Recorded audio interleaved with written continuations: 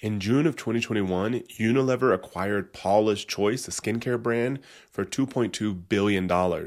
In April of 2023, about 2 years later, L'Oreal acquired Aesop, another skincare brand, for $2.5 billion.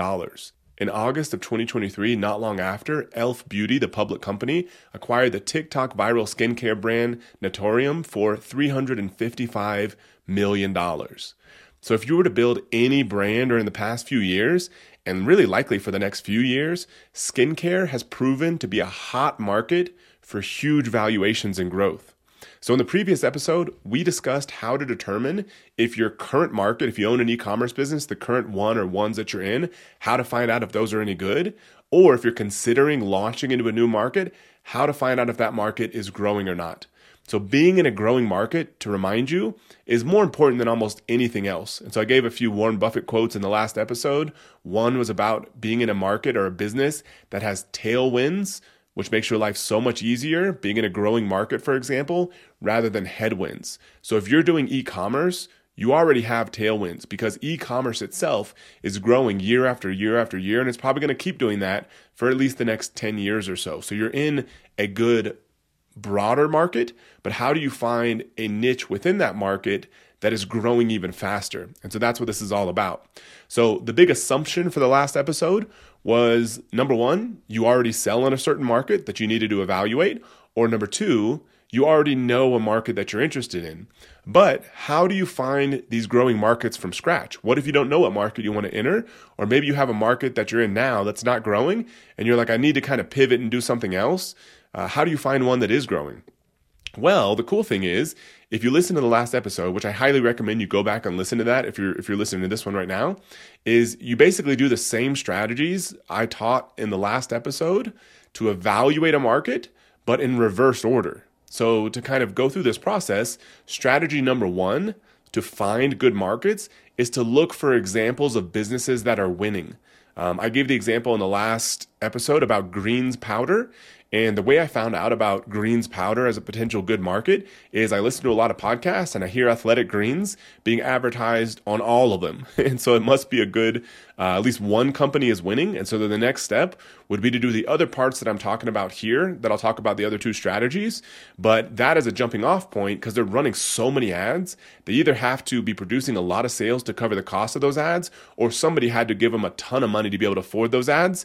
Either one is kind of a good sign for a potentially good market. So if you hear and see examples of businesses that are winning, such as tons of ads on Facebook, tons of ads on Google, tons of ads on YouTube, podcasts, even lots of organic TikTok content, lots of influencers and creators creating content for those businesses because they're probably being incentivized to do so. Those are all good signs. Take mental notes, and I recommend taking physical notes, either on your computer or on a notepad, of these businesses you hear again and again and again, because those are probably indicative of good opportunities. You know, one of the kind of cool hacks or tricks here is that a lot of times us as humans, we think that, we have to invent something new or we have to be the first to market. Not true at all. Almost all the biggest businesses on the planet today were not the first to market. Facebook wasn't the first social media platform. Google wasn't the first search engine.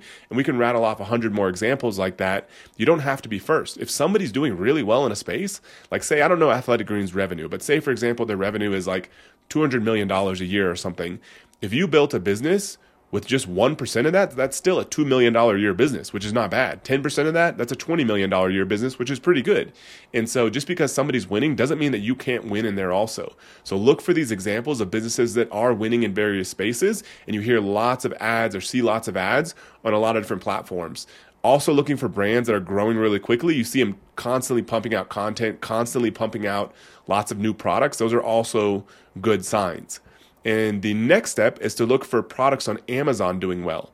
And so the second step is to look for Amazon sales trends, because even if you don't eventually want to sell on Amazon, which I don't recommend you build your whole business dependent on Amazon today, still a good place to sell, but you don't want it being the core of your business. You want the core of your business on the platform that you control, and the best online platform or online software tool to create an e-commerce website today is Shopify, so you might as well use Shopify. That should be the core of your business. Amazon should be complementary to what you have going on Shopify. And so the next step is to literally just Google Amazon bestsellers. This is the easiest way I found to get to this page. And then you'll find a little link. If you click the first one, it'll take you to a certain page on Amazon where you can see the top 100 for just about any category on Amazon. So you can see literally the top 100 best-selling products on Amazon for any category. And so if you want to find good product opportunities, potential product opportunities that are selling really well, look at the top 100 in any big category.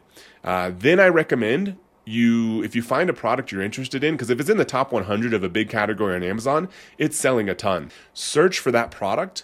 A basic keyword you would look to find that, and I'll give you an example in a second. Search for that product on Amazon so you get all the different listings for that product of people that are kind of related to that keyword. And then use a tool. We own a company called Zoof, ZOOF.com. We have, I think, the best Chrome extension out of anybody. But feel free to check the other ones out. There's other tools out there that have Chrome extensions also. But the cool thing is when you search for the keyword on Amazon, then use the Zoof Chrome extension, and you can see all the sales data. You can see sales trends. You can see how individual products are doing. And then you can see if the monthly searches has been going up over the past few years. You can see the sales history for different products to see if that's been increasing or not. And so once you do that, you have an idea is this a growing market or not? Just because it's in the top 100 on Amazon doesn't mean it's actually a growing market. It could be something that's been there forever, could be declining. You don't really know. So you want to take that next step, which is to search on Amazon and then use a tool such as Zoof to find out if the thing's going up or down. And if there's a lot of people making money is another good sign. Last step, which is the first step of the previous episode to find out if you're in a good market, but it's the last step of this one, is to use Google Trends. So you take one of these opportunities that you found, either from finding people that are winning that you've heard, running ads, or you found it through the top 100 on Amazon. Take one of those opportunities and then look at it in Google Trends, which is just google.com/trends. Look at the past 1 year and the past 5 years to find out if that market, to validate, is it growing or shrinking? There's going to be seasonality in there inevitably, but if you look over a year or especially 5 years, you'll be able to tell, is the overall market growing or not? So to give you an example of how this works, I read the Wall Street Journal regularly. And so I'm constantly getting different news from different businesses. And I've been hearing over the past few years, which is how I shared this at the beginning of this episode. I pulled some of that data, but I've heard some of this going on over the past couple of years. So I'm constantly hearing about these skincare brands getting acquired, doing really well, growing like crazy. So then I'm like, okay, maybe skincare is a good place to be. And so I literally Google Amazon bestsellers. And so I'm like, okay, let's see what products are doing well in that category. So I Google Amazon bestsellers. I click on that first link to go to that special Amazon page with all the best-selling products. Then I look on the left, and there's a category called beauty and personal care. I click on that to see the top 100 best-selling products in that category because I'm like, okay, beauty products, skincare products, they seem to be crushing it. Let me find out what's selling well in that category. So when I looked at it, the number 3 product that I saw was the acne pimple patch product by a company that I believe actually ended up getting acquired called Mighty Patch. But the general type of product it is an acne pimple patch. So I see that as number 3, which means that it's crushing it. And so then I search on Amazon for acne pimple patches to see what other products show up for this. And then when I run the Zoof Chrome extension, I see that from 2020 to today, the estimated monthly searches have grown by about 41%. That's at the top of the Google Chrome extension above all the products. So over that time period, searches are up by about 40%, which is a good sign. And then I also can just notice from the sales trends charts for each product that sales are growing for about 2/3 of the products, which some products will be declining. You know, there's always products that are winning and not doing well within a certain category. But overall, I would say 2/3 are growing in sales. Another good sign. So then I'm like, okay, this is looking pretty good. Acne pimple patch could be a good opportunity. Then I go check Google Trends. And if I look at acne pimple patches in Google Trends, the 5-year and 1 year are both growing very nicely. So I use this approach where I kind of am hearing ideas out in the market. I go look on Amazon to find out what products in skincare, that general category, seem to be doing well because the whole broader category of skincare seems to be doing well. But how do I look at individual products in there, like micro niches in there? And then I found this acne pimple patches product. On Amazon, it's growing. Products are growing. Google Trends is growing. These are all great signs. I mean, I think this literally is a good product opportunity today if you were to go into it. And so you can use this process to find new markets out there to enter that are growing like crazy. And those could be good opportunities to launch new products. So to give you kind of a recap, first, keep your eyes and ears open for businesses that are winning. Just take notes as you kind of hear and see them to look up later, or at least as a mental note for later. Then look at the Amazon bestsellers to find related products in that market that are doing well. Check your Amazon trends for that product to see if searches are going up, if products are doing well, if product sales are growing up. And then lastly, check Google Trends to validate if searches in Google are also going up for that product. If you're able to tick all these boxes, you've got a potentially great market that you could enter.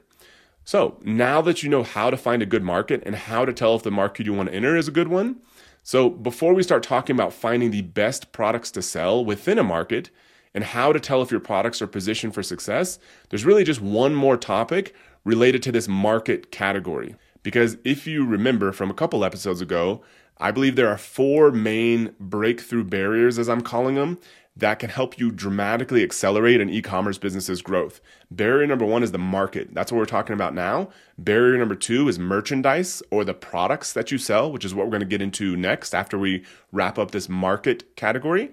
Then barrier number 3 is all about the marketing. Is there something on the marketing side that's holding you back? And barrier number 4, which we'll get into last, is what I call the manager, or you, the person running the business.